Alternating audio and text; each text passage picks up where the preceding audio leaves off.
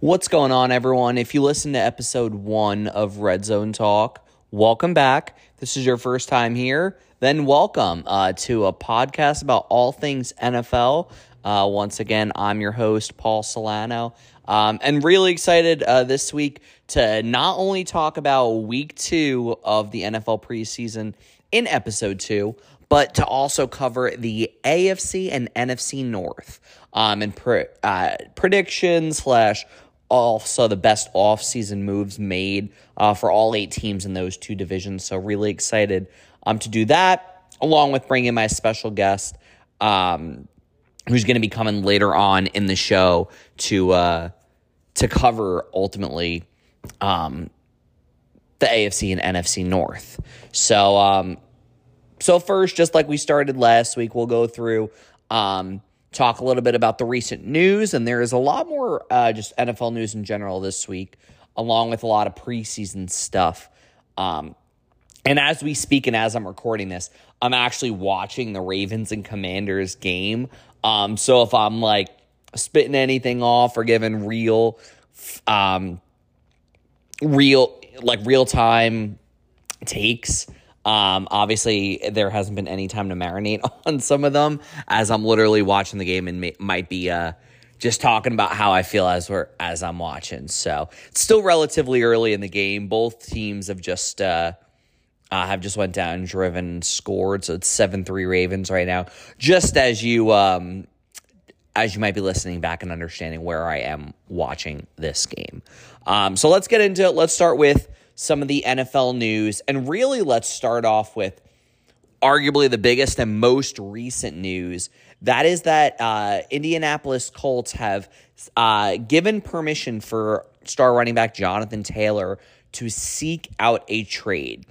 This has been, in a running back market that is very messy, this has been the messiest probably situation of them all. Obviously, we've seen Saquon Barkley, who threatened to hold out, and they ended up negotiating a slightly better deal for him on the franchise tag. There are now rumors of Josh Jacobs willing to report soon in preparation for week 1. But there really hasn't been any movement on what's going on with Jonathan Taylor. There was maybe some movement that he might be reporting back to the team, but he's still kind of dealing with the ankle injury that he was dealing with last season. Don't know if that is maybe something that's being talked about a little bit more from his side of things, just to get out of Indianapolis. We've seen that before, where players kind of maybe use a quote-unquote injury in order to push themselves out. So who knows? But it's just been a really messy situation in the Colts. Despite originally saying, hey, we're not trading Jonathan Taylor, now they have let him seek permission to pursue a trade. Now, that doesn't mean a trade will occur. According to sources, the Colts are looking for at least a first-round pick or a package that is equivalent of a first-round pick. And in this running back market, a first-round pick for not only just a running back, but also a running back that you have to pay is a very steep price. I mean, we see teams are pretty reluctant to pay their running backs, let alone also give up first-round draft capital. So, bit of a messy situation. And, of course, that brings up, well, then who realistically is a potential suitor? I know it's been reported that the Miami Dolphins will inquire. And personally, I don't think it's worth it for them. I mean, I kind of understand, like, maybe the thought process of, hey, they have a win-now team, and you would have a obviously really good, very much improved running game. However, they did just go ahead and draft in the 3rd round Devon Achane. I'm probably mispronouncing that. But they did go ahead and draft a running back, and not only draft a running back, probably like the best fit of a running back. Devon Achane is a speedster out of Texas A&M. And actually, before even this podcast came out, like I always do mock drafts, and you guys will see with the podcast this upcoming year that I'll have mock draft. And now looking just on Google, I see that he's week to week with a shoulder injury, which was part of one of the news that I was going to talk about as some of the preseason things that was going on. Good to see that it's only week to week and not a major injury. So that's good. But my point is he's a speedster. He's got the home run speed that is needed for that Miami Dolphins offense. I don't really think bringing in a Jonathan Taylor necessarily makes sense given that you went and got that player.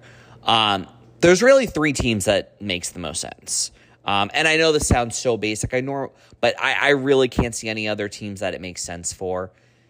Kansas City Chiefs, Buffalo Bills, Philadelphia Eagles.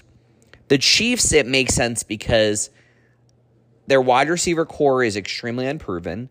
Even if you feel good about one guy, it's very unproven. Despite them having spent a lot of assets to go trade for Kadarius Toney, spend a second-round pick on Sky Moore, spend a second-round pick on Rashee Rice. This offense, we remember back early on in Mahomes' career when Kareem Hunt was at his peak, felt unstoppable. And it still feels unstoppable with Mahomes. But it would get to the point where they're more balanced again. This is probably the team out of the three, though, that least needs to make this move. The next team is the Philadelphia Eagles. Why I think it makes a lot of sense, and you'll, as we talk about the Eagles in a future episode, you'll kind of know how I feel about Jalen Hurts. I like Jalen Hurts. I think he's a really good player. I just need to see another year of him. I feel like the offense that Shane Steichen put into or implemented in Philadelphia was very friendly to him, very friendly where they could run the ball really effectively. And obviously Shane Steichen is gone, Miles Sanders is gone. I really like Rashad Penny, but obviously there's injury concern there.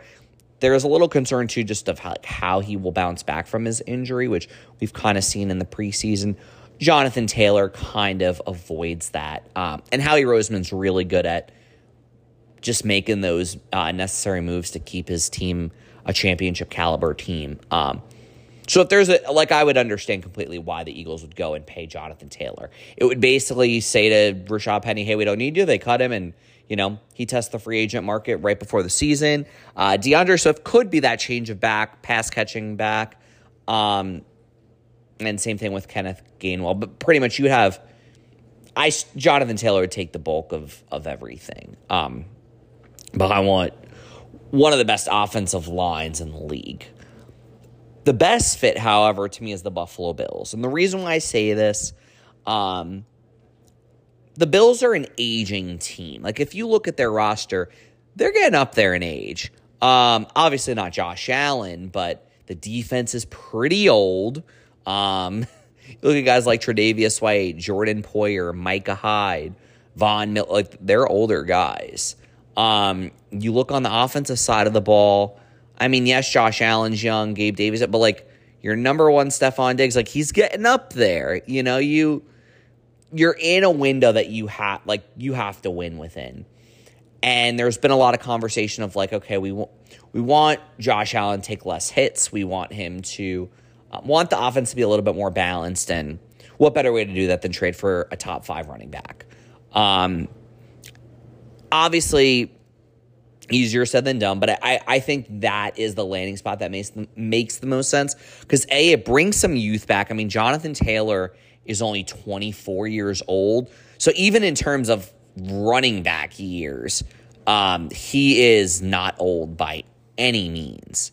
So he kind of fits the window really well. He's not going to be 25 until next January. So he kind of fits that window pretty perfectly with ultimately the window that the Bills are in to win. So we'll see what happens. If you ask me today, I don't think a trade occurs just with the asking price. I just think a first-round pick is way too steep. I think if a trade occurs, it's probably going to be a day 2 pick. And that's a big if. I think teams are obviously going to be worried about the ankle. And so there's a little bit more question marks, and we'll see. But that's my opinions on just some of the some of the options that might seek out Jonathan Taylor. In further news, Tampa Bay Buccaneer wide receiver Russell Gage will miss the entire 2023 season due to a knee injury, which is brutal. Russell Gage definitely didn't have the season he probably would have hoped for in 2022. Had a really good 2021 campaign with the Falcons. Kind of was dealing with some injuries last year. Obviously, dealt with a really freaky one in the wild card game, which I was there for, and really freaky injury, and then just really sucks when you finally feel like you're in for a bounce back year and then a knee injury. So Russell Gage will not be returning until the 2024 season. Kind of lined up really well with the AFC North conversation, but Baltimore Ravens star cornerback Marlon Humphrey is expected to miss time with an injury that requires medical procedure. Not really sure what that means, but he is expected to miss the first few weeks of the season, which it feels like this Ravens defense is just never able to catch a break. It feels like the last few years, obviously there was that 1 year where they were just dealing with so many injuries. It just feels like they always are, year after year, there's just they just can't catch a break. They can't be fully healthy. And obviously losing Marlon Humphrey, your top corner, is not ideal. So, but hopefully that timeline might be shrunk a little bit more as we get closer to the season. Over down south to the Tennessee Titans, wide receiver Treylon Burks. He was carted off at practice, suffered an LCL sprain, and will miss a few weeks of camp. Obviously, I'm sure the hope is that he will be there for the start of the season, and I'm sure Titan fans hope that, because that would be a huge loss for a guy who is really expected to take the next step and become that wide receiver one over in Tennessee. Another receiver, and we're going to talk about this team later too, is Lions wide receiver Jameson Williams. He's going to be held out the rest of the preseason with a hamstring. And yes, so there's been a lot of questions about, should you be concerned with Jameson Williams? And I really wasn't. Last year, obviously, he was overcoming the major injury he had at Alabama, which the Lions knew when they took him. Then he gets suspended for 6 games for sports betting, which I wasn't overly concerned about. But now just dealing with more injuries, I mean, obviously, it's still way too early to call him a bust. He really hasn't had a fair shake on the field, but it's hard to really give him the benefit of the doubt until he can get on the field consistently. And it's a shame, because I was very high on Jameson Williams out of the 2022 draft. He was my number 1 wide receiver. That's how high I was on him. I had him ranked over Drake London, over Garrett Wilson. I mean, I thought that Jameson Williams could be a bigger version of Tyreek Hill. I mean, he has the in-game speed. He's a very explosive wide receiver. I mean, he's got true number 1 potential.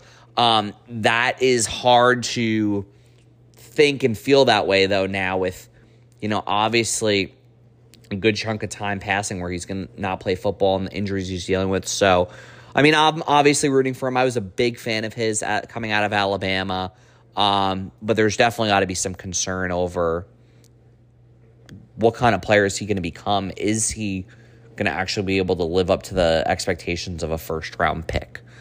We will see. More Lions news. They recently traded for Denzel Mims, former Jets wide receiver. And if you remember, I believe it was a conditional 6th-round pick. That was the trade. They ended up waiving Denzel Mims due to a practice ankle injury that led to a calf injury in rehab. That's a mouthful to say. Basically what ends up happening as far as the trade goes is the Jets get nothing because Denzel Mims needed to make the roster in order to get the draft pick. And it's kind of unfortunate. I, as a Dallas Cowboy fan, really wanted the Cowboys to go after Denzel Mims. I really hope once he gets healthy that the Cowboys do pursue him, because I really do think he's one of those players that, unfortunately, he just got stuck on a really bad offense behind a coaching staff that just could not figure it out for him. So I hope he gets healthy soon. I'm still a big fan of his. Not that I think he could ever live up to the 2nd-round pick expectations that he had, but I think he could be a serious contributor in the league as like a number 3 type receiver one day. So hoping he gets healthy soon. I didn't realize how much like AFC, NFC North just news I had, because the next piece of news goes back to the Baltimore Ravens. They have signed just Jadeveon Clowney. It feels like I don't remember the last time or if Jadeveon Clowney in his career has ever had a multi-year deal. I feel like this dude is always a free agent. Obviously, at this point in his career, pretty solid pass rusher. Better as a run stopper than necessarily getting to the quarterback. At this point in camp, pretty solid signing for the Ravens that continue to bolster up and try to have that defense that they once had. Obviously, as long as they can stay healthy. So yeah, not much to say there. Pretty good move for the Ravens, and we'll get to talk about them a little bit later on in the show as well.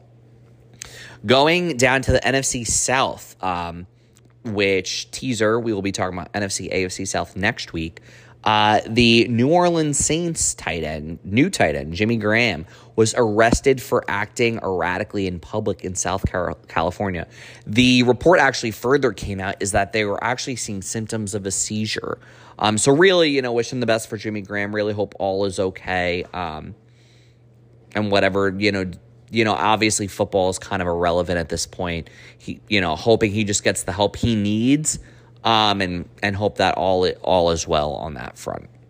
Lastly, the Carolina Panthers are adding to their secondary. They've signed former Los Angeles Rams cornerback Troy Hill as they continue to build upon that young team. I feel like and we'll talk about this next week, I feel like the Panthers are like a team that's kind of been ignored because the NFC South, and I don't want to talk about this too much because I'll have next week to talk about it, but they're not a great division.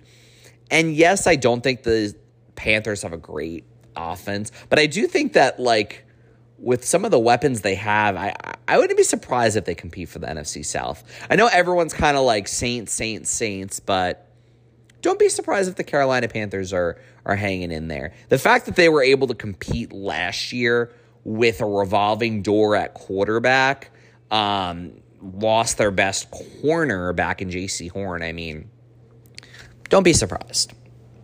But now let's go over and let's talk about preseason week 2. And I want to bring this up, and I find this funny because I had a friend tell me that preseason doesn't matter. And Mike, if you're listening, this is for you, buddy. The reason why I think preseason is so important is, A, if you're like me and you are a NFL draft junkie, this is a time where you're pretty much guaranteed to see all these young guys play.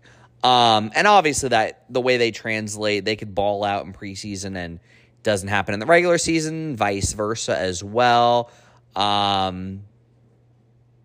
It's just good to see. It's good to see. And it's good to see some of these guys lower on the depth chart kind of like show out what they can provide. And then guys that are on the cusp of making the 53-man roster, I mean, this is big for them too.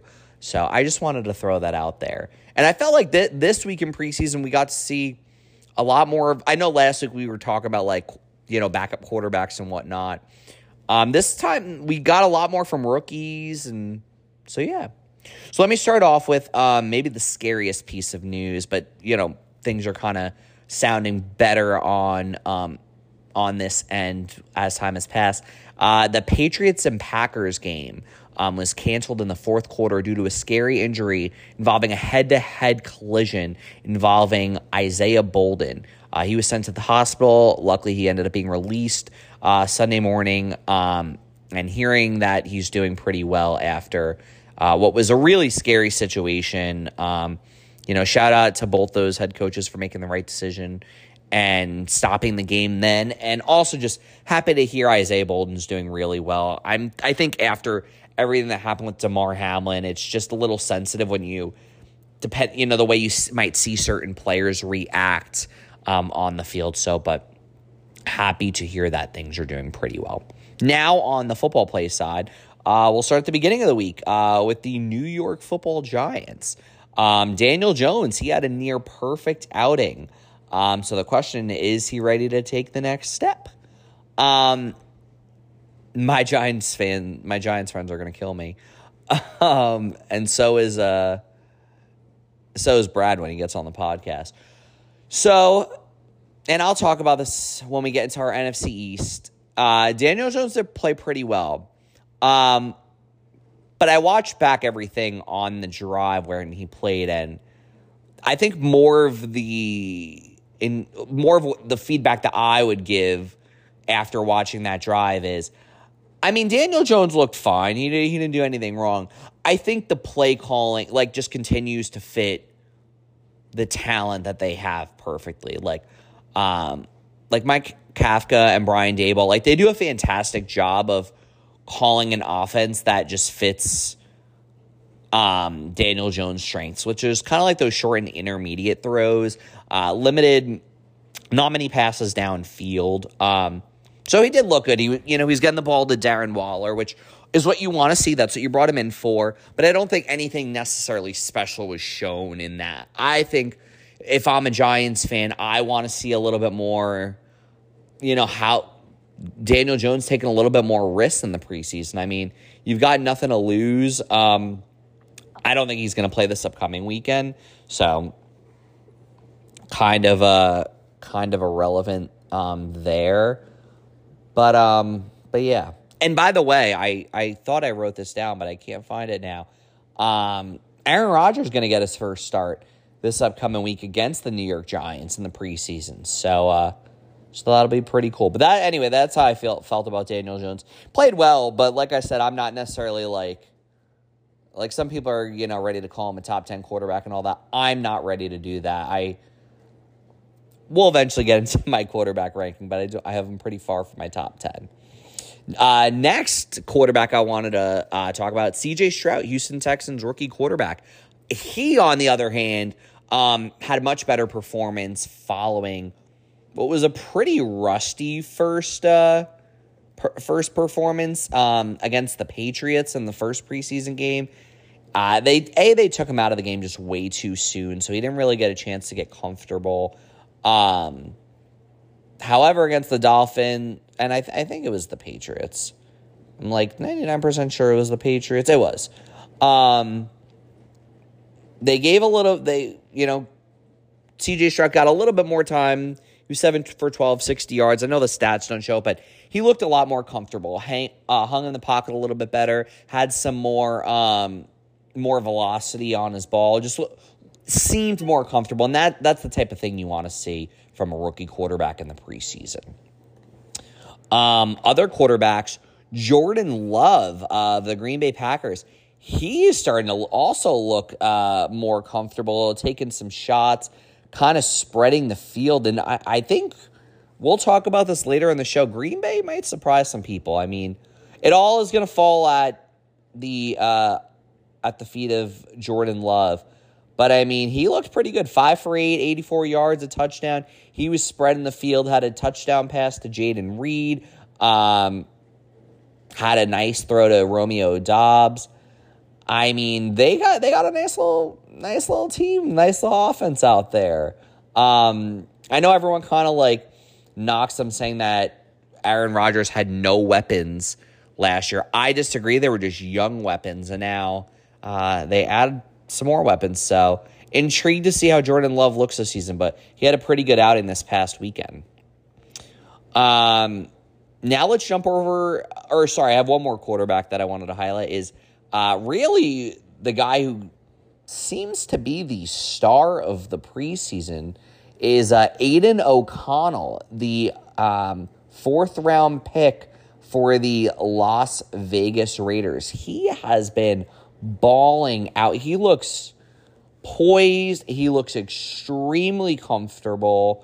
I wasn't the biggest fan of him coming out of Purdue, but this past week against the Raiders, he was 11 for 18, 163 yards, 2 touchdowns. That came after a really good performance last week as well. Obviously, he's fighting for the backup job, which I would assume he probably wins. He's starting to look like a guy who could be a future starting quarterback. Maybe not a good one, but he looks really good right now.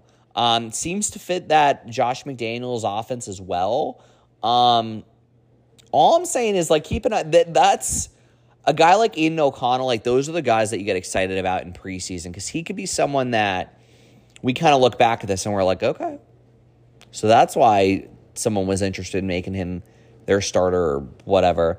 And Jimmy Garoppolo, I mean, he's got a lengthy injury history. So if you're a Raiders fan, you got to at least feel pretty good that your fourth round quarterback is showing some promise in the preseason. Now let's get over to some running back news. Jaguars, they got a good thing at running back. Tank Bigsby, he looks like he's going to cut into Travis Etienne's role. He rushed for 70 yards on 13 carries this past weekend. He's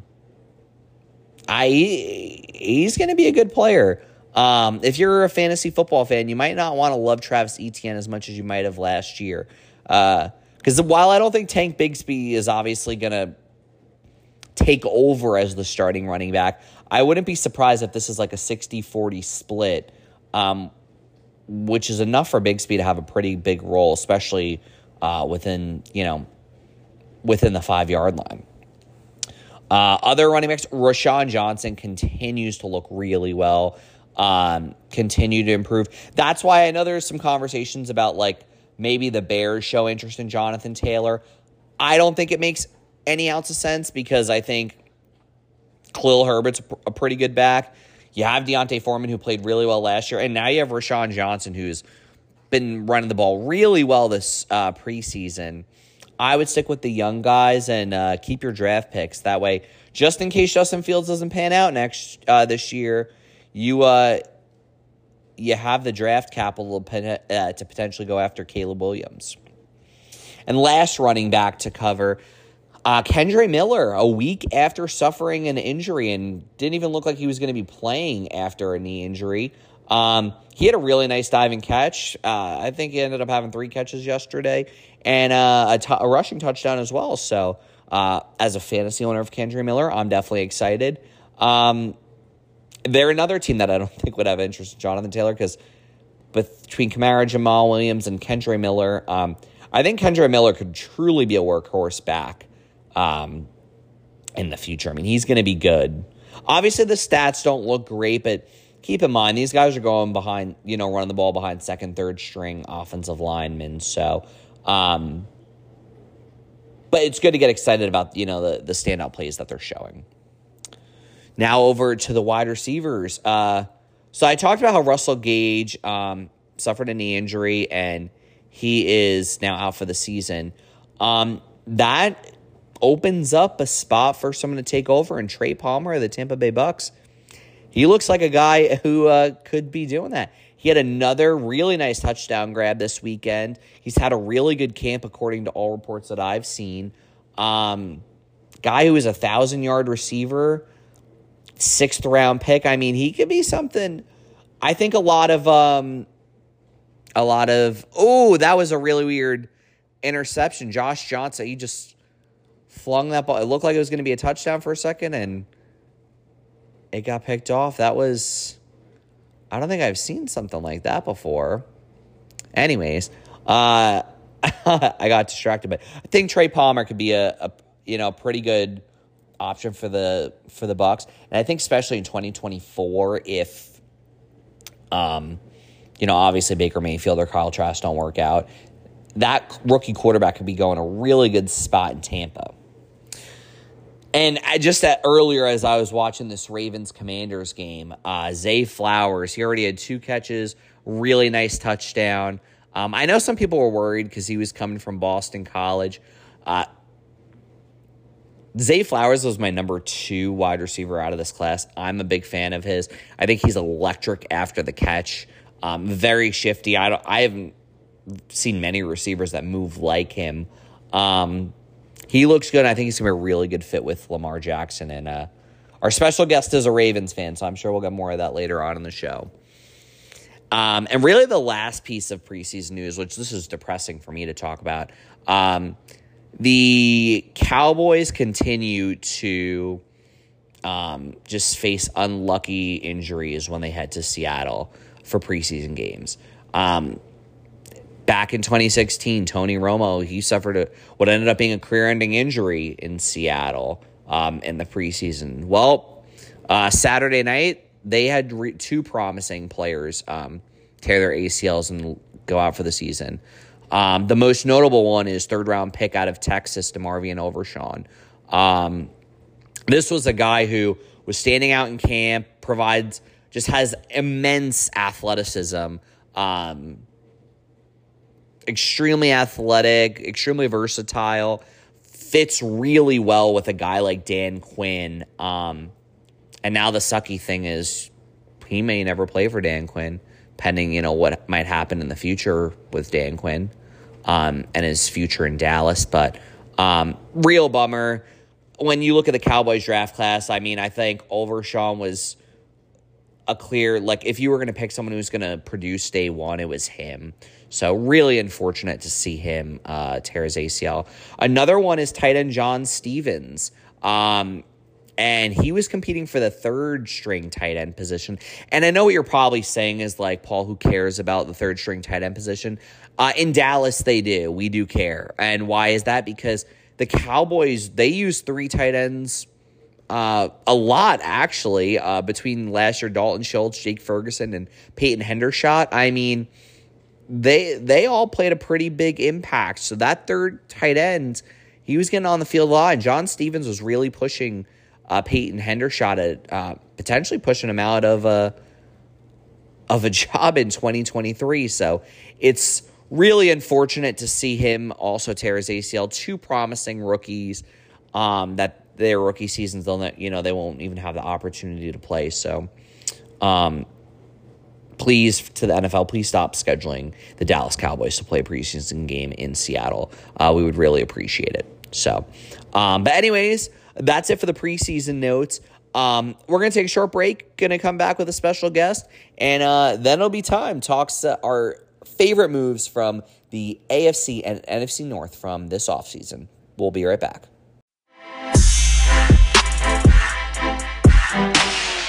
Ladies and gentlemen, welcome back to Red Zone Talk. Before I introduce our next guest of the week, want to kind of recap just what's going on in this Ravens-Commanders game. It's actually an exciting offensive battle, which is unusual for preseason. Got Josh Johnson, who's dealing against the Commanders defense. And also Sam Howell looks like a guy who should not have been drafted in the 5th round. He's been having a really good game, really good velocity on his ball, really good, making really good decisions. Honestly, the only real weakness I see in his game right now is just the fact that his pocket awareness is atrocious. But other than that, Commanders fans should have a lot to be excited about for a 5th round pick. He looks pretty good. Terry McLaurin, unfortunately, seemed to suffer an ankle injury. He's being looked at in the locker room. And then really since McLaurin went to the locker room, Jahan Dotson has been kind of erupting today. He's probably got 5 or 6 grabs already. So just to kind of give some more notes on week 2 of the preseason as I'm watching this game, wanted to give that. But back to and really to our main topic of today, we are covering AFC and NFC North predictions.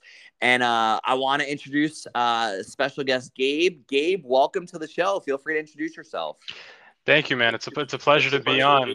My name is Gabriel Pevidor, if you want to know. Big-time Ravens fan, so very excited to be on board here today.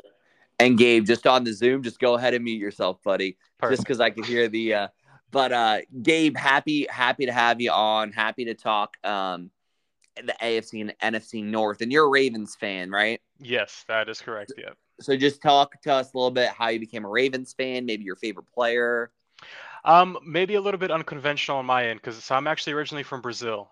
So when we first came here to the U.S., we lived in Massachusetts for a couple of years. So I became a fan of all the Boston teams. But for some reason, I just never really got myself into football.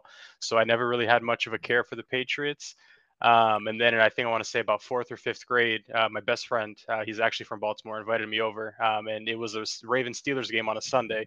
And so I was basically there. He had family over, he had uncles, cousins. They were all big Ravens fans. And so I just kind of, became a fan of the team through that. But yeah, I actually did not like football at all as a kid. So, that it was really mainly because of that I became a Ravens fan, funny enough. Listen, man, that's an awesome. I feel like most people don't have that good of a story. Like, I feel like, and I could see that, like, you're kind of like in that emotion, like everyone's rooting for one team. And especially Right. if you have no stakes in the sport, that kind of like drives you into it. So I think that's pretty cool. I feel like that's the best story I've heard rather than, hey, I grew up in New York, I'm a Giants fan. I mean, I'm only a Cowboy fan because my dad was a front runner fan in the Oh, 90s. back in And the 90s. Yep. yeah, That and I makes just sense. got stuck with this kind of nightmare that's been the last 26 years. But so that's cool. That's cool. So obviously, or have you on perfect timing for AFC and NFC North. Um, and really, what we're gonna do, kind of like last week, if you guys had listened, we're gonna really talk about our favorite moves from the AFC, every AFC and NFC North team, along with just like generally like how did we feel about that team's offseason. Then we'll give some division picks. After we talk about those about these divisions. So we're gonna start with the AFC North. And we have to start with the defending champs, the Cincinnati Bengals. So, Gabe, I'm gonna put the ball in your court. What was your favorite Bengals offseason move? I'm gonna kind of parlay into two. If I know it might be a little bit cheating here, but I thought upgrades on the offensive line were just massively important for this team. So I think the additions, both with Orlando Brown, obviously coming over from Kansas City, in addition with also Cody Ford too, just adding a little bit more steel, a little bit more experience into that line. I think that's going to be a big help for them because we've seen many times, particularly in the postseason, where Cincinnati can be a little bit more immune to pressure, particularly for teams with good pass rushers. So I do think that the two additions on the offensive line are probably the ones that stand out for me. Other than that, the team for the most part is kind of bringing back the same roster they had from last year, and obviously, like you said, they won the division. So I very much expect them to be incredibly competitive this year as well. For sure, for sure. And you pretty much, I mean, I also have Orlando Brown. I think this is a team that you're right. The O line has kind of been the Achilles heel when it comes to the playoffs for them. Not all the time, but I mean, it's something that is definitely they've needed a boost. And I'm not the biggest Orlando Brown fan either. However, in terms of just what was available in the free agent market, definitely a move that was needed. I think when you look at especially right tackle, where Orlando Brown now, I don't know if he'll play left or right tackle. But I know at right tackle they had Lyle Collins, former Cowboy, who was not reliable for them, despite being a really good right tackle in Dallas. Kind of suffered some injuries just from being really unusual in football, but just like overweight, which you never really hear of as like as an issue for NFL players, but kind of an issue for him. And they invested into an offensive tackle, didn't really get what they were hoping for. So going out getting a guy like Orlando Brown, a seasoned veteran, even if it's not, he's probably not even a top 10 offensive tackle in football, but getting a top 15, top 20 type guy that can give you some stability on the offensive line. And you're right, really just their whole offseason, the focus was really just keep the team together. They I'm trying to like pull up their draft again. I don't remember being really blown away by it to really love like adore anything they've done. I mean, I feel like they've already had a pretty good they had a really good defense, last year. They keep, pretty much everyone as is. So The thing with they're going to be right in the midst of everything again. For sure. And the thing with teams like Cincinnati, who have been successful over the past couple of years, is when you do have so much talent already on your roster, you're afforded a little bit more flexibility to take some risks in the draft, maybe take some more high ceiling guys who maybe haven't proven as much. So I'm with you in terms of not any one particular pick, being a standout in terms of from their draft. But I do think their focus was mainly just trying to hit on the guys that you can get. Maybe being a little bit more open to taking flyers on some guys who you think that maybe have some more high end potential than you would see. Yeah, and I agree. I mean, first round pick Miles Murphy out of Clemson. I feel like that's kind of an example of that. Mm-hmm. Kind of a player where it was like, depending on who you talk to, they had to completely like various different opinions of him.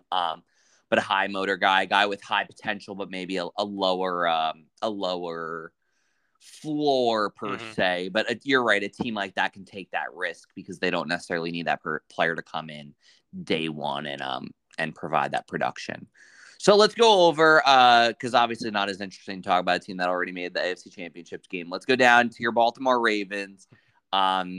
Your favorite offseason move for the Ravens?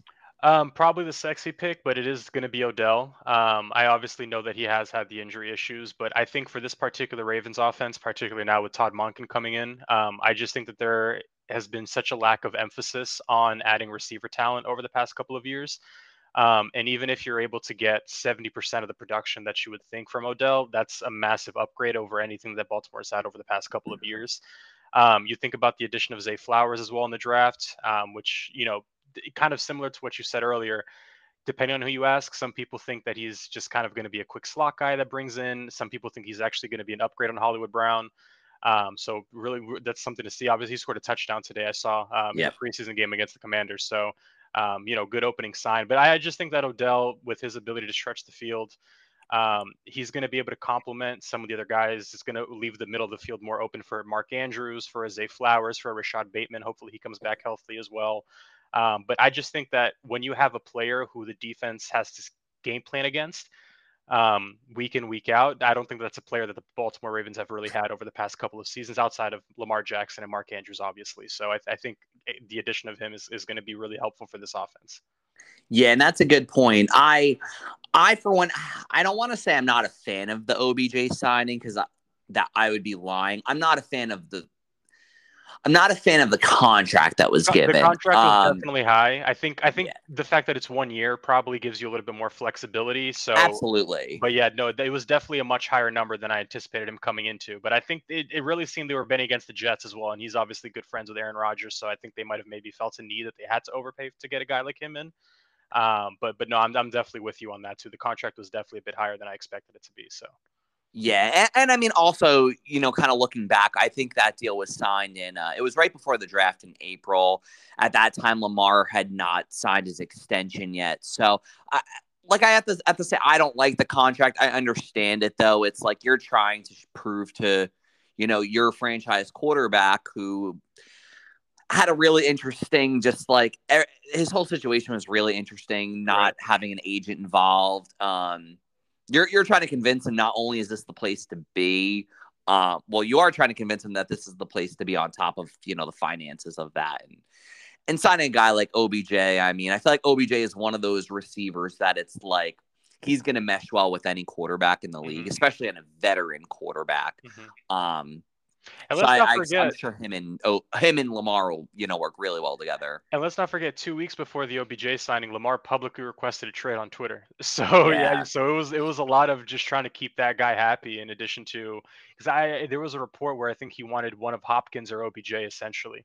And they just kind of felt like the route, versus having to trade capital for Hopkins, that just signing OBJ outright in free agency was a better, option for them. So, a little bit of nuance, obviously, kind of with that signing, but I do think overall that he has potentially to have the biggest impact over out of their offseason addition so far. Awesome. I love it. So here I have a 2-part one with the Ravens. One is a really safe one, which is probably like the no-brainer, which I'm sure is why you didn't bring it up, is obviously the Lamar extension. Right. I mean, that was huge. That was a very messy situation. I'm sure for you as a Ravens fan, it probably got scary at times thinking like, what does life look like if Lamar doesn't return? That's obviously huge. Hence, this is why I make it a 2-parter, because that feels like the obvious. Mine is the Zay Flowers draft pick. I talked about earlier in the podcast. Zay Flowers was my number 2 ranked wide receiver in this draft. I'm a huge fan of his. I'm not worried at all about him coming from a smaller school. I'm not worried about the age. I know there's a lot of things that people would look at and kind of, use as a knock on him. I think as a route runner, he's fantastic. I think he is extremely shifty. His ability just to like change direction on the fly is incredible. And I think we saw that on the touchdown catch earlier today in the preseason game. I think with OBJ obviously being older, OBJ being older and coming off of the major injury, which we've kind of seen with some receivers, it takes some time to recover from. Bateman kind of like not being able to stay healthy, not really being able to consistently be on the field. I think Zay Flowers could be a guy that has an immediate impact. And I wouldn't be surprised if he's, outside of Mark Andrews, the second most targeted guy in that offense. So Yeah. I'm a big fan. I think it's a perfect fit, especially when you do add a guy like OBJ. And at least for year one, Zay Flowers can work exclusively out of the slot if needed. I love that draft pick. It was one of my favorite first round picks. So I'm going with Zay Flowers. Yeah, much added speed to the offense as well. I think the Ravens team was pretty sluggish offensively, particularly last year. You saw kind of what they were trying to do with patching together aging running backs, where they had Le'Veon Bell in, they had just a host of just older guys, and so I think that trying to shift more towards adding more speed, a little bit more versatility, someone who you can kind of move around as well on the line in pre-snap. I think he does open up a lot of possibilities. And like you said, even if they just exclusively use him as a slot receiver too, you're still going to open up the field quite a bit for your other guys, and you still have Mark Andrews there as well. So I do think, I'm with you there. He has a lot of potential to have an immediate impact year one. Absolutely, absolutely. I really like overall what the Ravens did just this offseason. I feel like out of the AFC North, I feel like they were the winners. I just feel like, I talked about earlier in the podcast as well, like signing Jadeveon Clowney, even though it's not like this big move, like it's just that like willingness to continuously improve and add talent. I feel like as long as they can stay healthy, which obviously we know Marlon Humphrey's going to be out for a few weeks already, which is kind of a blow. They can, and I'm like looking, someone rushed for a pretty long game. Oh, Keaton Mitchell. But I think they're gonna be good. I think they have what it takes to finally maybe get back to where they were when Lamar had his MVP season. Pending, of course, they've been a team that it feels like has been ridiculed with injuries over the last few years. Right. But I think if they can get like a safe health, I think they're going to be really, really good this season. For sure. The secondary does scare me, obviously, especially with Marlon Humphrey's injury. They did get Rock Ya-Sin from Oakland, or from Vegas now, rather, Yep. who I did like to slide in. Obviously, he's going to have to kind of replace some of those, cornerback one reps now, not with Marlon missing us a little bit of time. And then the pass rush is my other slight concern. It's slightly a bit of unexperienced. They're relying a lot on David Ojabo, who didn't play last year because of his rookie injury. And obviously they lost as well Justin Houston, who I believe went to Indianapolis, if I'm not mistaken. So you're hoping Jadeveon Clowney can kind of take over some of those reps as kind of the veteran pass rusher. So those would be kind of my main two concerns. But offensively, this is probably the most positive I felt about this team in a long, long time. So. Oh, for sure. I don't blame you. But let's shift over now. Pittsburgh Steelers. Where are you at with them? What's your favorite offseason move that they've made? So with Pittsburgh, I don't know if there's one particular move. I know this might sound a bit of a cop-out answer. I don't know if there's one specific move that I did like. I thought their draft was actually good overall. Obviously, probably Broderick Jones is going to be the highlight of that. In terms of free agent acquisitions, there wasn't one guy that particularly kind of blew me out of the water. What I would say around with this team is I'm just always going to have a certain level of respect for them as long as they have Mike Tomlin there. The infrastructure they have around. I actually didn't think Kenny Pickett was as bad as some people kind of slated last year. Now, I don't think he's necessarily the quarterback there for the next 10, 15 years, but I do think that you can win some games with him. So they're one of the teams that I kind of look at, and I could see them competing for a slot in the playoffs kind of late, late December going into January. But I also wouldn't be massively surprised if they're just kind of hovering around 500 as well in that timepiece. It's really just going to kind of depend on how the schedule kind of shapes out for them. If they have any major injuries to their guys, and how well that offense is going to be able to mesh as well with a second-year quarterback. You would hope he's able to make some improvements. So I guess, like I said, probably the draft pick would probably be my favorite one that they've had so far, getting a little bit more cornerback help. But there wasn't any one acquisition that kind of stood out for me for Pittsburgh this offseason. Yeah, and where you said with the draft, I had them ranked as a top 5 draft. I don't really think they did enough. there's nothing really that I love that they did in free agency. However, the draft, I mean, my top choice would be drafting Broderick Jones. I know they traded up with the Patriots to move up to 14. Their offensive line really the last 2 years has been really, really poor. So going up and getting some improvements there, that's my top guy. But just to kind of like give some like further explanation of just how much I love this draft. Like Joey Porter Jr. at 32, start the second round, was a fantastic pick. They beef up the interior defensive line later with Canu Benton. They get a steal in Darnell Washington, who, even though you have Pat Freiermuth, Darnell Washington's a perfect number 2 tight end. I mean, primarily a guy who's going to play in line as a blocker, but also just like a physical freak who probably is going to end up being the best number 2 tight end in the league. I mean, I know there are some concerns over a knee injury, but I mean, I'll take the third round talent every day.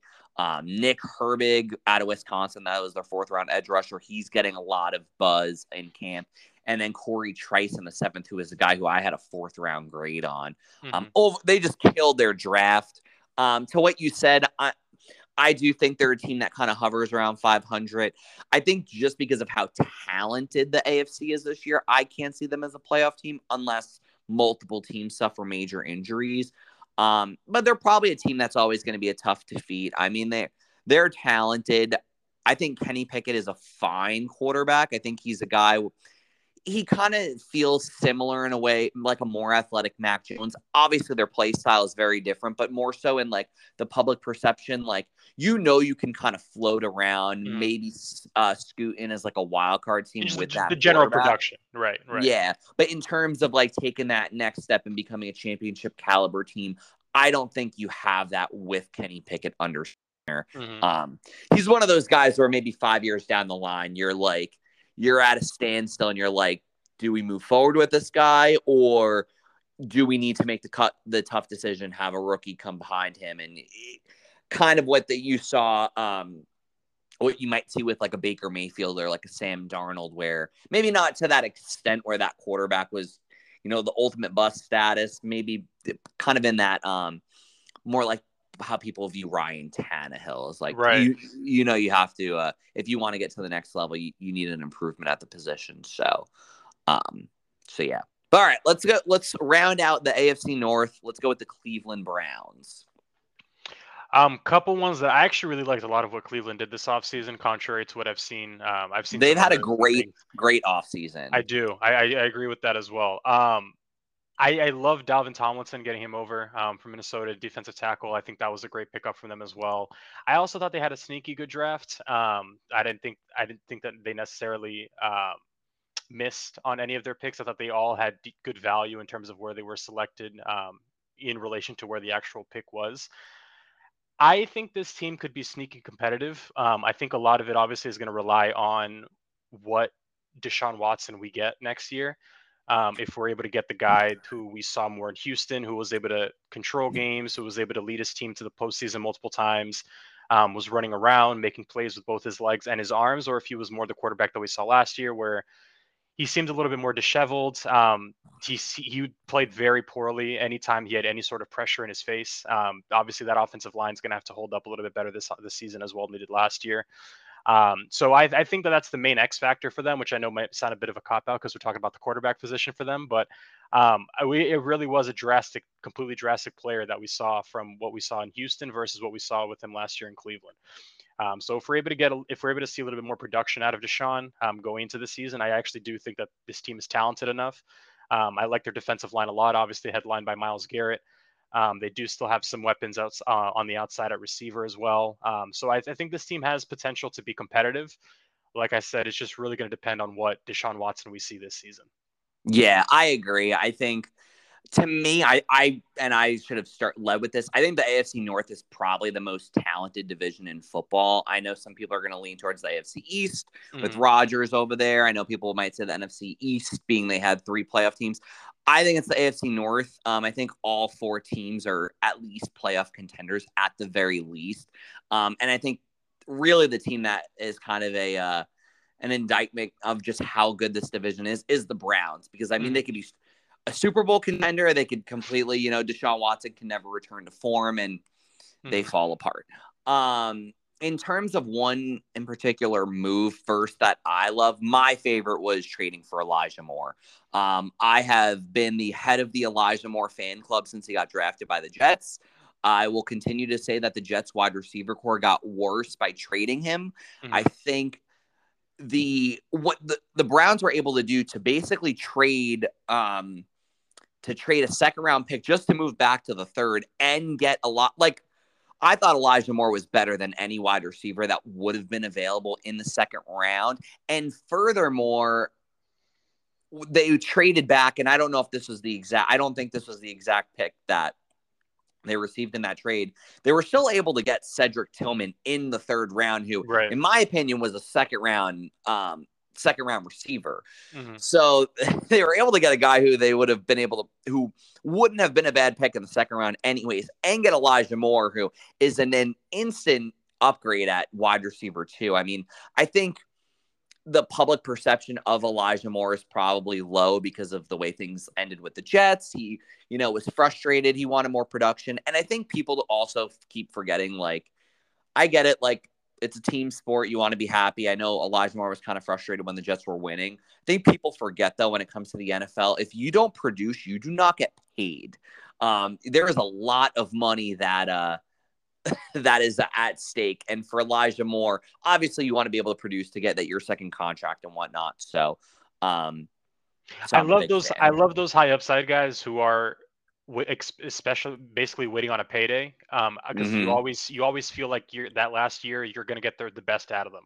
I think we're seeing a lot of the same thing too. Even with the Jonathan Taylor news, it looks like Indianapolis is going to try to move on from him. Whatever team trades for him, they're going to get the best version of him because they know that when this year is up, he's going to try to get paid. He's going to want to Yep. get that big contract at the end of the year. So I honestly feel the same exact way with this one as well. I don't think there's any downside towards it if it really makes sense with the Elijah Moore trade. I think Oh, we no, saw not the at all. talent. We really saw the talent pop, particularly coming out of college. I think that Jets team just was a bit of a disaster towards the end of last year, where you saw the players were happy that their starting quarterback was basically demoted in Zach Yeah. Wilson. So I think it's a fresh start for him coming into a new offense. Hopefully, like we said earlier, if Deshaun Watson can find some form, get himself some rhythm with him, that could be a really good pickup for them as well. That ends up panning out. So I'm definitely Absolutely. on board. Absolutely. Absolutely. I know we spent a lot of time on the AFC North. Want to try and move a little bit quicker on the NFC North. Um, so let's go ahead and we'll do a prediction after we cover both. Jumping over to the NFC North, Minnesota Vikings, your favorite move. Um, Probably the easiest one. I'm going to be honest. It's probably I haven't liked a lot of what they did this offseason, but the drafting of Jordan Addison, I think, would probably be the best one that you've seen so far. I just think they've lost so much talent on both sides of the ball. Obviously, starting off with Dalvin Cook, Adam Thielen's obviously gone on to Carolina as well. You talk about on defense, Eric Hendricks leaving, Zadarius Smith, who I've always loved since he played for Baltimore too. Just a lot of veteran presence leaving that locker room. Adam Thielen's obviously a Minnesota boy. He's played for the Vikings his entire career. So it does scare me that you're losing kind of some of the safety blankets, some of your defensive leaders as well. I like the pickup of Addison to complement Justin Jefferson. I think that could be a nice little 1-2. But outside of that, I have a lot of fears of what this team's going to be looking like going into this season with some of the talent that they've lost already. Yeah, no, and I agree. My favorite move is also Addison. I just think it's the one move where there felt like there was some type of direction. I mean, obviously, I think a young Jordan Addison's an upgrade over an older Adam Thielen, but I mean, defensively down the stretch, that defense was the worst in football, and I don't think they did much to really improve it. I feel like if there's a team that feels destined for a regression this year, it is the Minnesota Vikings, just because they didn't do enough on the Mhm. defensive side of the ball to really feel good about them. So I yeah, also I also think it's unlikely that we're going to get as good of a Kirk Cousins season as we did last year, where 15, 14 weeks in, he's in MVP discussions, and I just can't anticipate that being the case this year, especially with how I think the rest of this division is going to pan out, which I'm sure we'll talk about here in a couple seconds. But I think they're the biggest team in terms of where they were last year. You talk about a win-loss differential. I think they have potential to be one of the biggest downsides from how many games they won last year to how many they'll win this year. So. Yeah, I agree. Not that I want to give a spoiler for who I'm going to pick for the division, but yeah, I agree. But all right, let's go over to the Detroit Lions, who just missed out on the playoffs. Yeah, the drafting of Jahmyr Gibbs. I'm going to be honest. I'm partially biased because I did draft him in the first round of our fantasy league, so that could be why that he's my pick. But I just love it. I think he's incredibly explosive. Maybe not necessarily a 3-down back, just quite yet. Obviously, with the size, might be a little bit limited in that case. But I think when you talk about a guy who I think is going to have the potential to be able to catch passes out of the backfield. He's super shifty, really, really quick as well on his feet. I think he's going to add another dynamic to that offense. I like Jared Goff probably more than the conventional NFL fan. I do think you can win with him. Obviously, we've seen him, lead a team to a Super Bowl. Obviously, with Los Angeles, I thought he had a solid season last year as well. So this is a team that I do like. Now, defensively, I'm still slightly concerned what they're going to be looking like going forward in terms of for the course of the entire season. And they do still have more to prove in terms of for their receiving talent as well. But I do think this is going to be a team that's going to be competitive throughout. I like their coaching staff. I kind of like the direction they're going in as well. But yeah, I would probably have to say Jahmyr Gibbs would be my favorite addition that I've seen so far.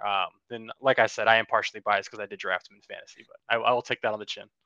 and that's fair. Sometimes the fantasy bias does sneak in.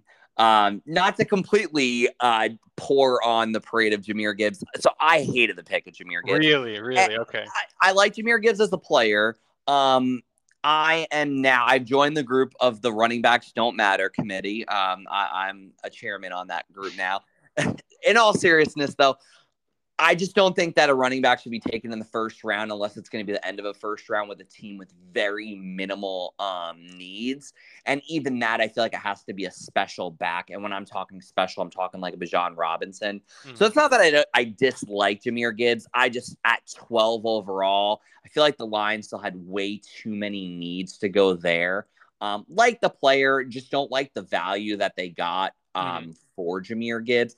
So I was kind of like iffy on the Lions draft because I didn't care for the Jahmyr Gibbs, just the value of the pick at 12. I also didn't care for the value of Jack Campbell at 18. I felt like they had 2 first-round picks and they picked 2 of the most valued positions probably in football, being running back and off-the-ball linebacker. Not to say anything about these players, more so just like what you could have gotten. Value for the pick, right? It's not a knock on their talent or on their potential upside. It's just if those are truly the guys that you were there for, you feel like you probably could have done better value-wise. Those are guys that you could have potentially even seen slip into the midway to the second round as well. But they used first-round picks on both of them, so I'm on board with them. I'm kind of more so just betting on the talent itself.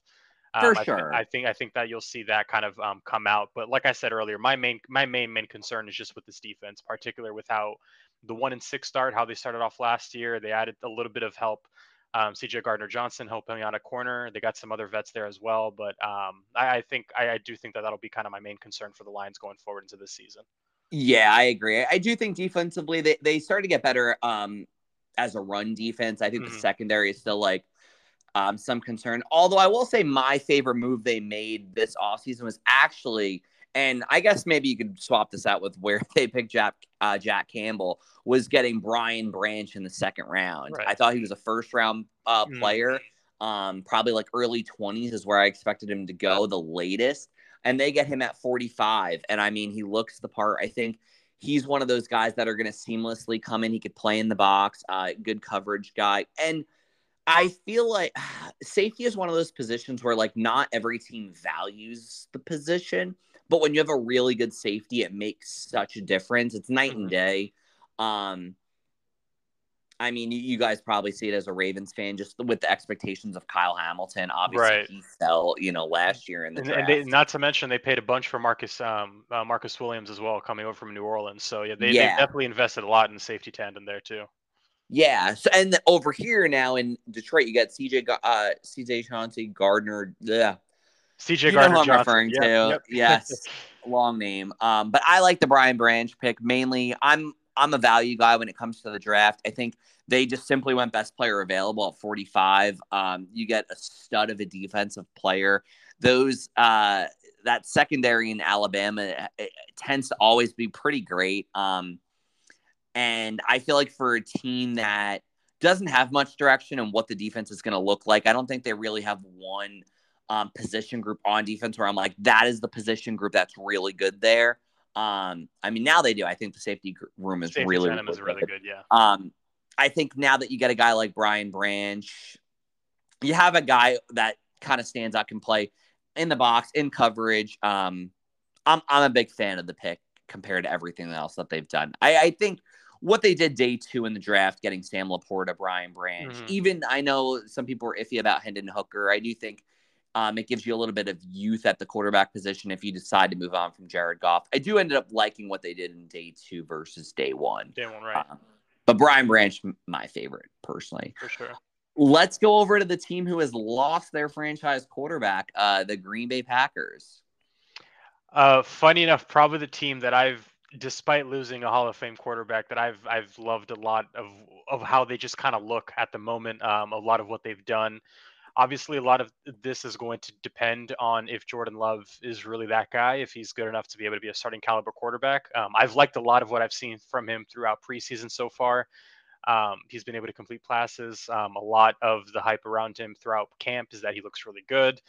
You've read a lot of good stories regarding him as well. So I've been a big fan of him. That offensive line, I actually think, has potential to be one of the better units that we've seen so far in football this season. So I do like what they have. And then obviously with the wide receiver tandem, Christian Watson. I love Romeo Doubs as well. They got last year. So I do think there is a lot of talent around Jordan Love to make this thing work. Obviously, you've still got Aaron Jones in the backfield, got AJ Dillon there as well as a complementary piece.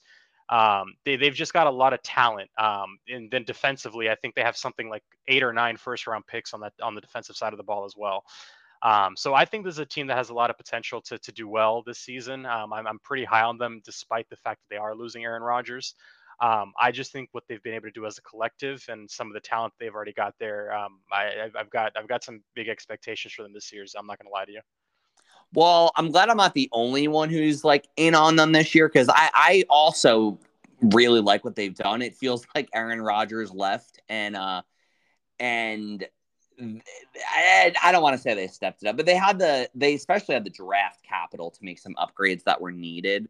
Obviously it's all going to lie in the hands of Jordan Love and kind of how he can drive the ship. But I do like what they've done. I also don't mind some of the guys they let go, like a guy like Alan Lazard. I wasn't a fan of the signing for the Jets. I think it was actually the smart move. Just trying to keep Aaron happy, it seemed like one of those, honestly. Yeah. I don't know. I can talk about it when I talk about the Jets. But I don't want to tear them apart on an AFC NFC North podcast episode. But from a draft perspective, yeah, I really like what they did. My favorite move that they made this offseason was drafting Jaden Reed out of Michigan State. I felt like I was one of the few people that was really big on him through the draft process. I didn't quite have him as high on my board. I did think he was a third-round pick, third-round value. However, I really like the player, and I think with wide receiver especially, we've seen like they can really just fly off the boards. I mean, we saw it in 2020, the 2022 draft where, by pick 16, Jahan Dotson went probably a full round early. And then if you needed a wide receiver, you were kind of stuck. So I really like Jaden Reed. I've seen some comps of him to Antonio Brown. Obviously, will he become Antonio Brown? Probably not. But I really like the player. I really like the receiver core that they built with Christian Watson, Jaden Reed, and Romeo Doubs.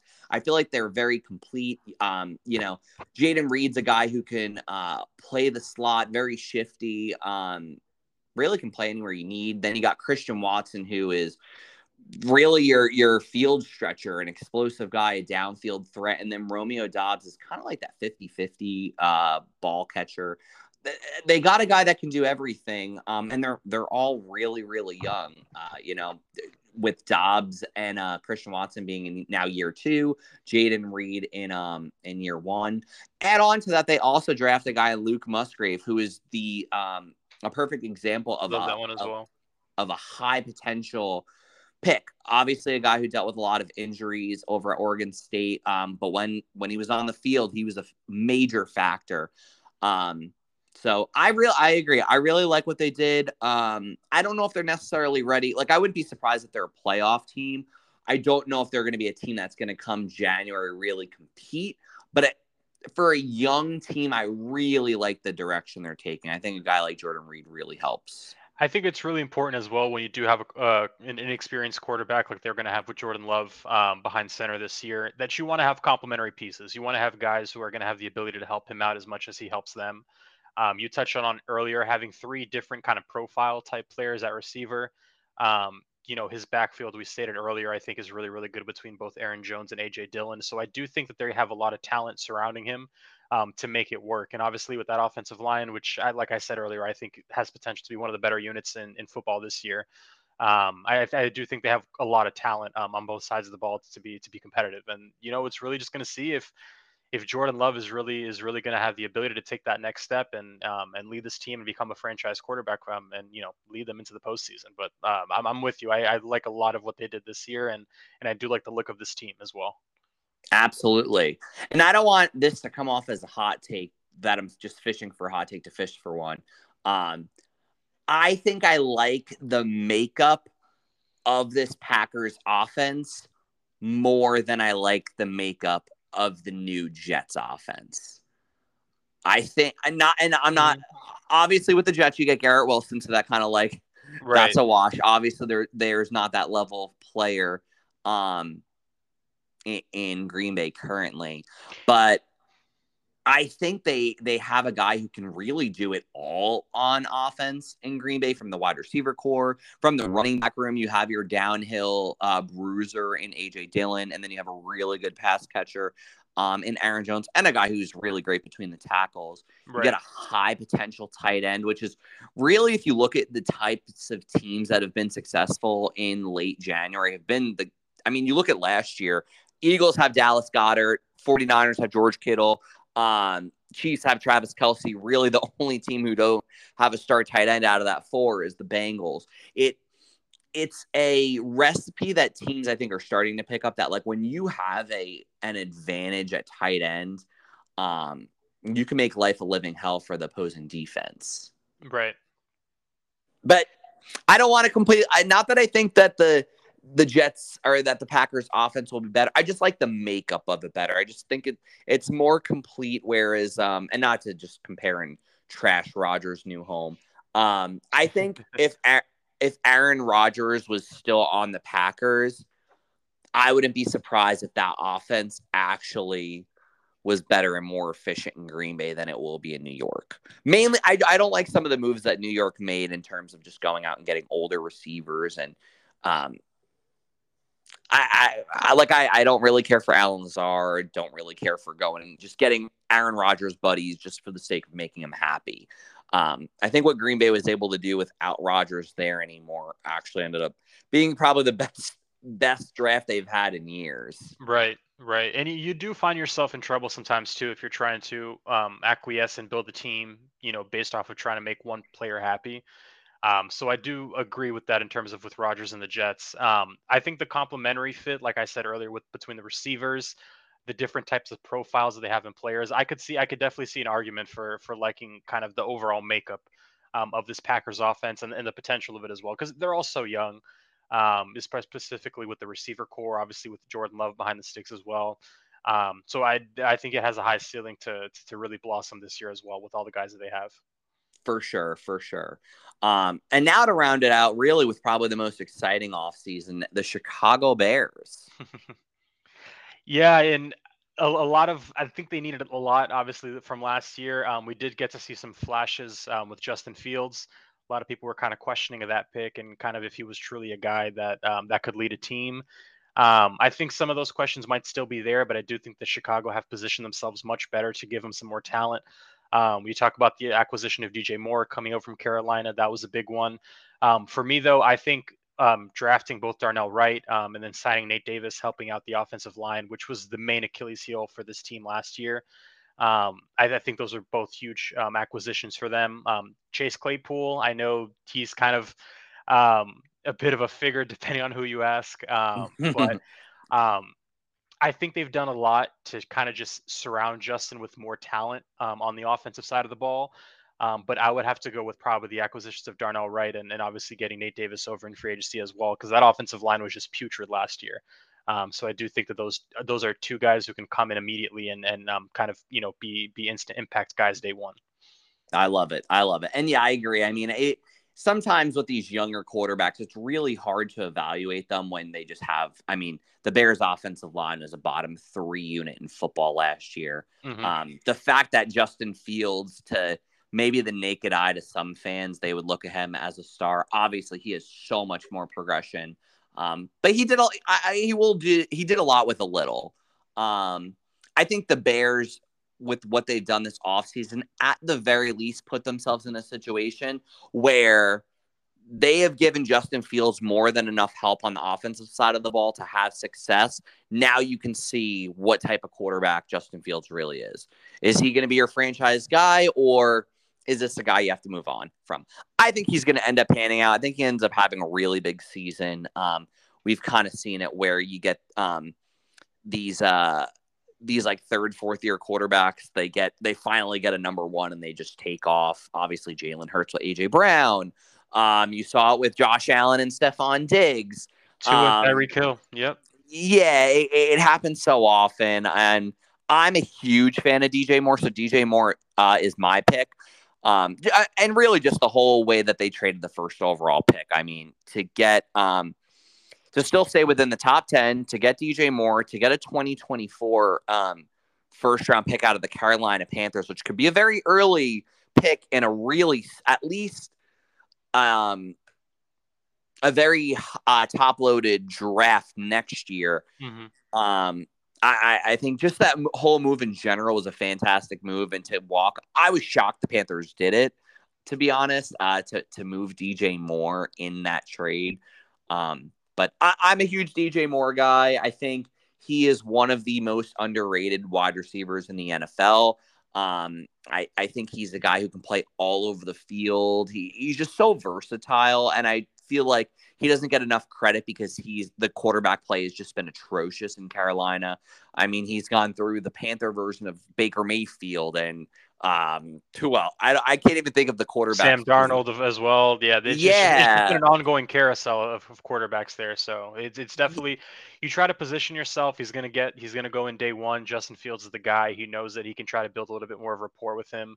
And he's not going to have to constantly think about, oh, who's going to be throwing passes to me next week, or is my starting quarterback going to get benched?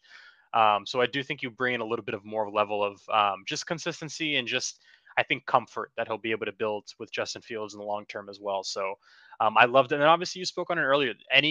I'm a huge fan of draft manipulation. If you're able to flip picks into future assets and still get the player that you were eyeing kind of all along, I'm always a huge fan of that.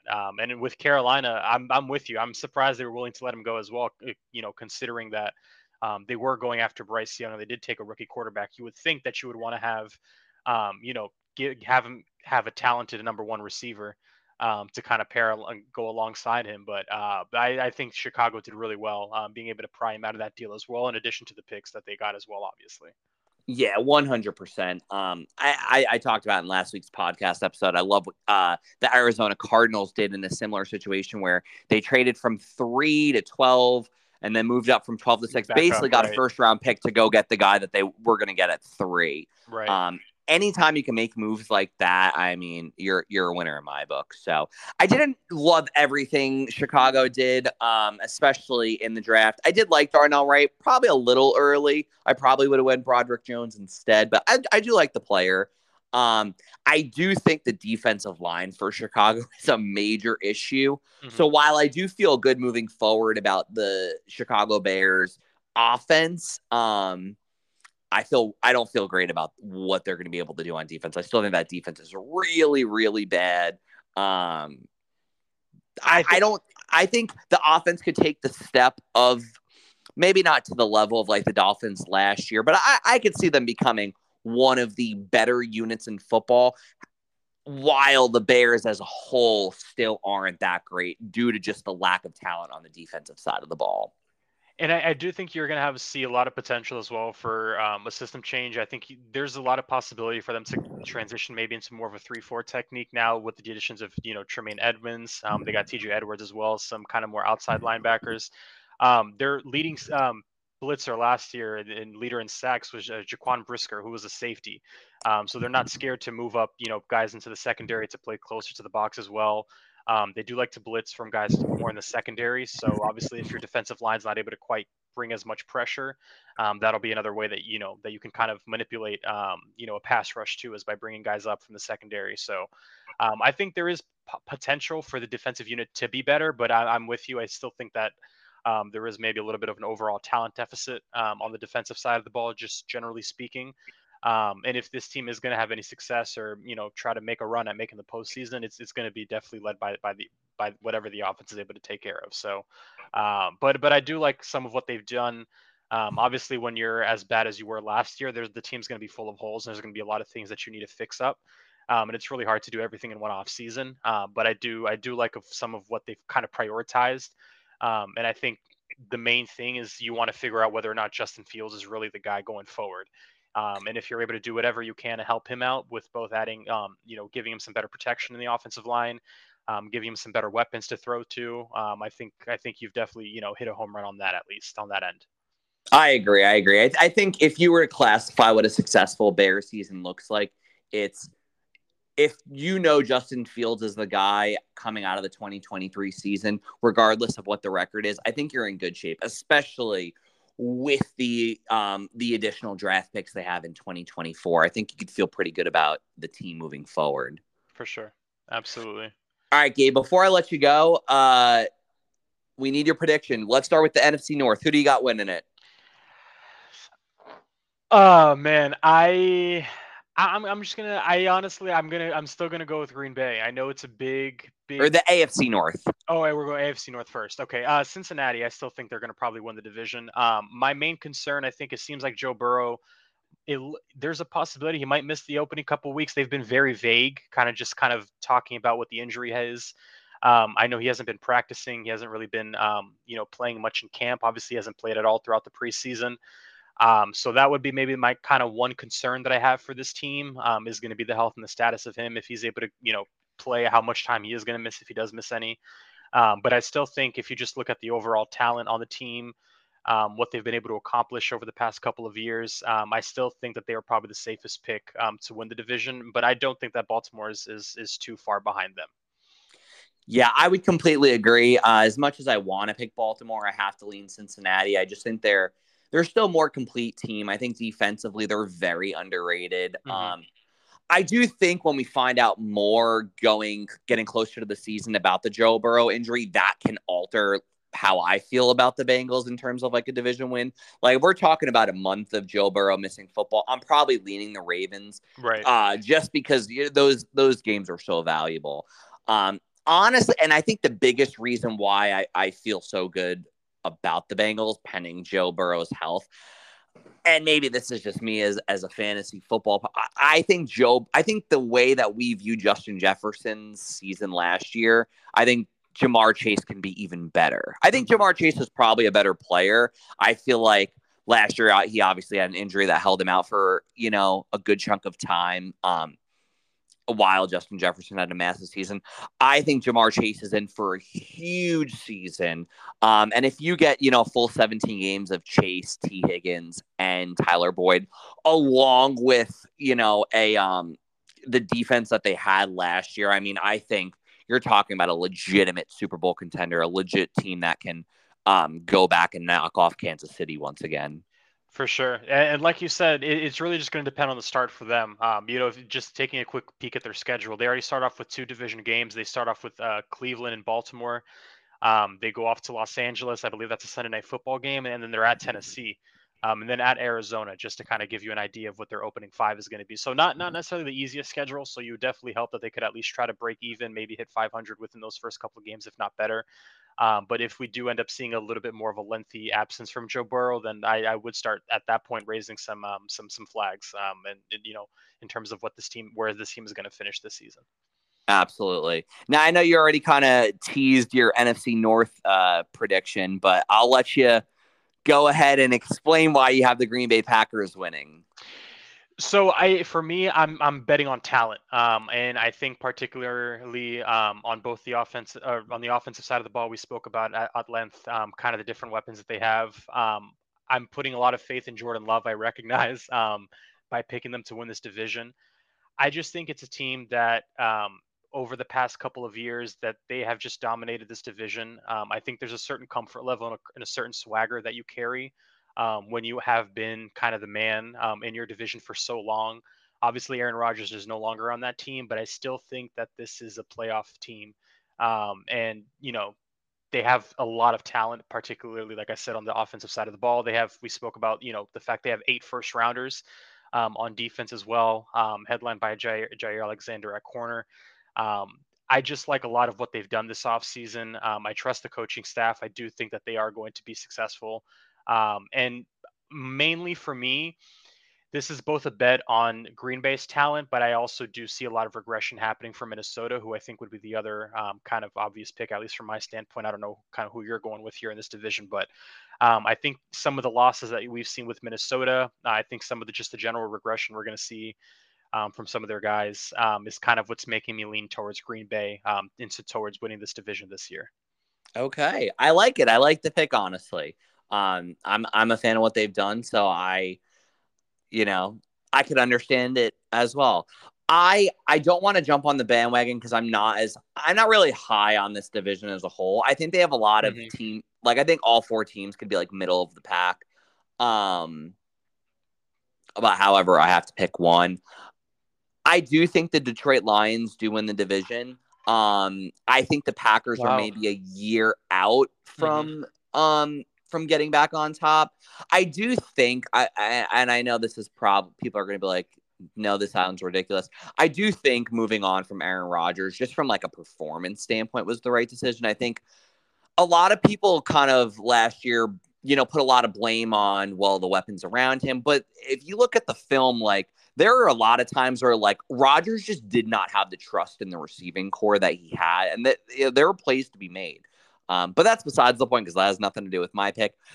I think the Lions they have one of the best offensive lines in football. They have one of the best offensive coordinators in football with Ben Johnson. I think they're going to be a team that is really efficient on the ground game. I think Amon-Ra St. Brown has another massive season. Even though I know earlier in the podcast before you joined, I kind of showed some worries about Jameson Williams just with the suspension, some injuries. I do think when he comes back, he's going to provide a little bit more some explosiveness to this offense that they really need. Again, I'm not as some people are really dragging the Detroit Lions hype, but I do like the team. I feel like they're a safe pick. I feel like anytime you have a great offensive line, you're pretty much in good shape. I don't think that division is gonna I like the way that they match up against everyone else in that division. When you have a really good run game like they're gonna have with Jahmyr Gibbs, David Montgomery, you can beat anyone on the road, and that was the big issue for them last year. Is Jared Goff specifically really struggled on the road.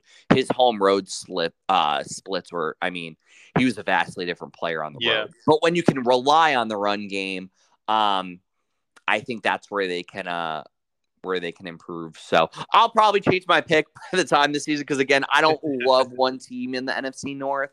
But right now, if there's a team I feel the best about, I'm probably leaning the Detroit Lions. I'm kind of with you in terms of not really loving any one particular team from this division. I do think this is going to be one of those divisions where we might see, I think 10-7 probably wins it, if I'm being honest with you. I don't necessarily see any of these teams winning 11, 12, plus games. So I could definitely see it as well. I think they'll probably be incredibly competitive as well. Like I said, I'm just kind of betting on just the general talent on both sides of the ball from Green Bay.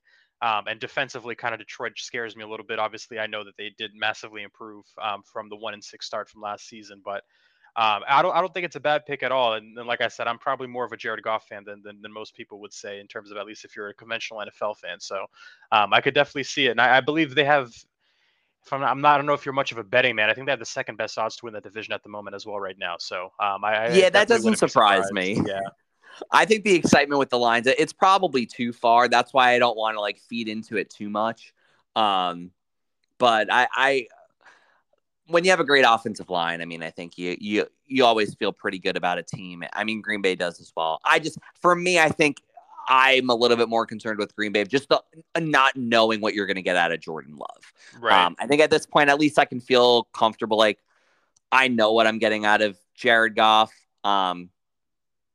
Yeah, you know what you're getting out of him. I think he when things are great, which I mean, with the offensive line, his problem with the Rams was, when protection collapsed, he collapsed. He's not going to have much of an issue with that in Detroit, Mm-hmm. which is why I feel better about him now. I think if you put him on a team with a weaker offensive line, he's probably going to crumble. But behind that offensive line, with what that run game is going to be like, I feel pretty good about him to have another pretty good season. And probably setting himself up nicely to get a extension from the Lions, which I don't think anyone probably expected when that Matthew Stafford trade went Trade down. first happened, right, right, and you're talking about, it would be an incredible story as well if they were able to go on and win it. Last division title being in '93, a whole Oh wow, I didn't even realize it was that long. yeah, but we're going to be hit the 20-year or 21-year anniversary by the time the season is over. So I was -6 years old the last time they won a division title, just to kind of give you an idea of of how rough it's been in Detroit over the past couple of decades. But I'm with you. I think this team will definitely be competitive, and I did like some of the additions as well. The running game will definitely, hopefully, be a huge compliment to him. And then if Jameson Williams, after the suspension, if he's able to come back healthy, that'll give Jared Goff a nice target as well. I'm not going to lie, though, the one thing that I did hate from what they did last season was just the trade of TJ Hawkinson. Yeah, Trading him within the division as well. I didn't really know how smart of a decision that was. And I feel like if he was a guy that they still have on the team now, just offering another safety blanket for Jared Goff, I would feel a lot better about this team. And then lastly, just to cap off, just give you a little update. They're actually now the favorites to win this division. Now, to kind of give you some updated odds. So okay, so that does not surprise me. yeah, they've surpassed Minnesota officially now in the betting market. So a lot of people are high on Detroit this year by the looks of it. So I'm not surprised at all. Yeah, and I agree with the TJ Hawkinson trade. With the moment it happened, I couldn't understand it. Only the net. I think they got a 2 and a 3. While the Lions traded back a 4th and a conditional 2024. So 2 4ths. Yeah, I know they got Sam Laporta, but however, if you still have Hawkinson. Well, I guess on the flip side, you don't have the second round pick, so I won't get too far into that. But yeah, I would feel better about this offense because tight ends always have a learning curve, but having an established tight end with veteran experience, I just think he needed more involvement in the offense. That was all. I don't think it was necessarily a talent issue, more so just Ben Johnson just not making the offense friendly to get TJ Hawkinson involved. I think in general too, there's a bit of a tight end talent deficiency throughout the league right now. Where Absolutely, if you don't, outside of really Kelsey, Kittle, who's really hurt quite a bit, and Andrews, there's a steep drop off after those top 3 guys. Darren Waller obviously now is with the New York, but he's kind of had his own issues over the past couple of years. He's also had some issues staying healthy. So I think anytime you have someone who's kind of proven at that position, you know what you're going to get out of him. I just don't think the value that they got back from him in the trade was worth it. Especially when you have a quarterback like Jared Goff, who you want him to have as many safety valves as possible. So that one did kind of make me kind of look sideways a little bit in terms of what they got back for him. But no, I'm definitely with you. I do like the look of this team overall. I'm not surprised that they are the favorites going into this season. So. For sure. Well, Gabe, it was a pleasure having you on the podcast. You're more than welcome back anytime, and best of luck to your Ravens this season. I appreciate it, and best of luck to your Cowboys as well, man. We're definitely going to need it in this difficult division, so I think you guys will be good as well, even with Philly there. So best of luck, my friend. Appreciate it. To all listening at home, hope you enjoyed this. Next week, we're going to be talking about AFC, NFC South. And this was Red Zone Talk. So I'll talk to you guys again next week.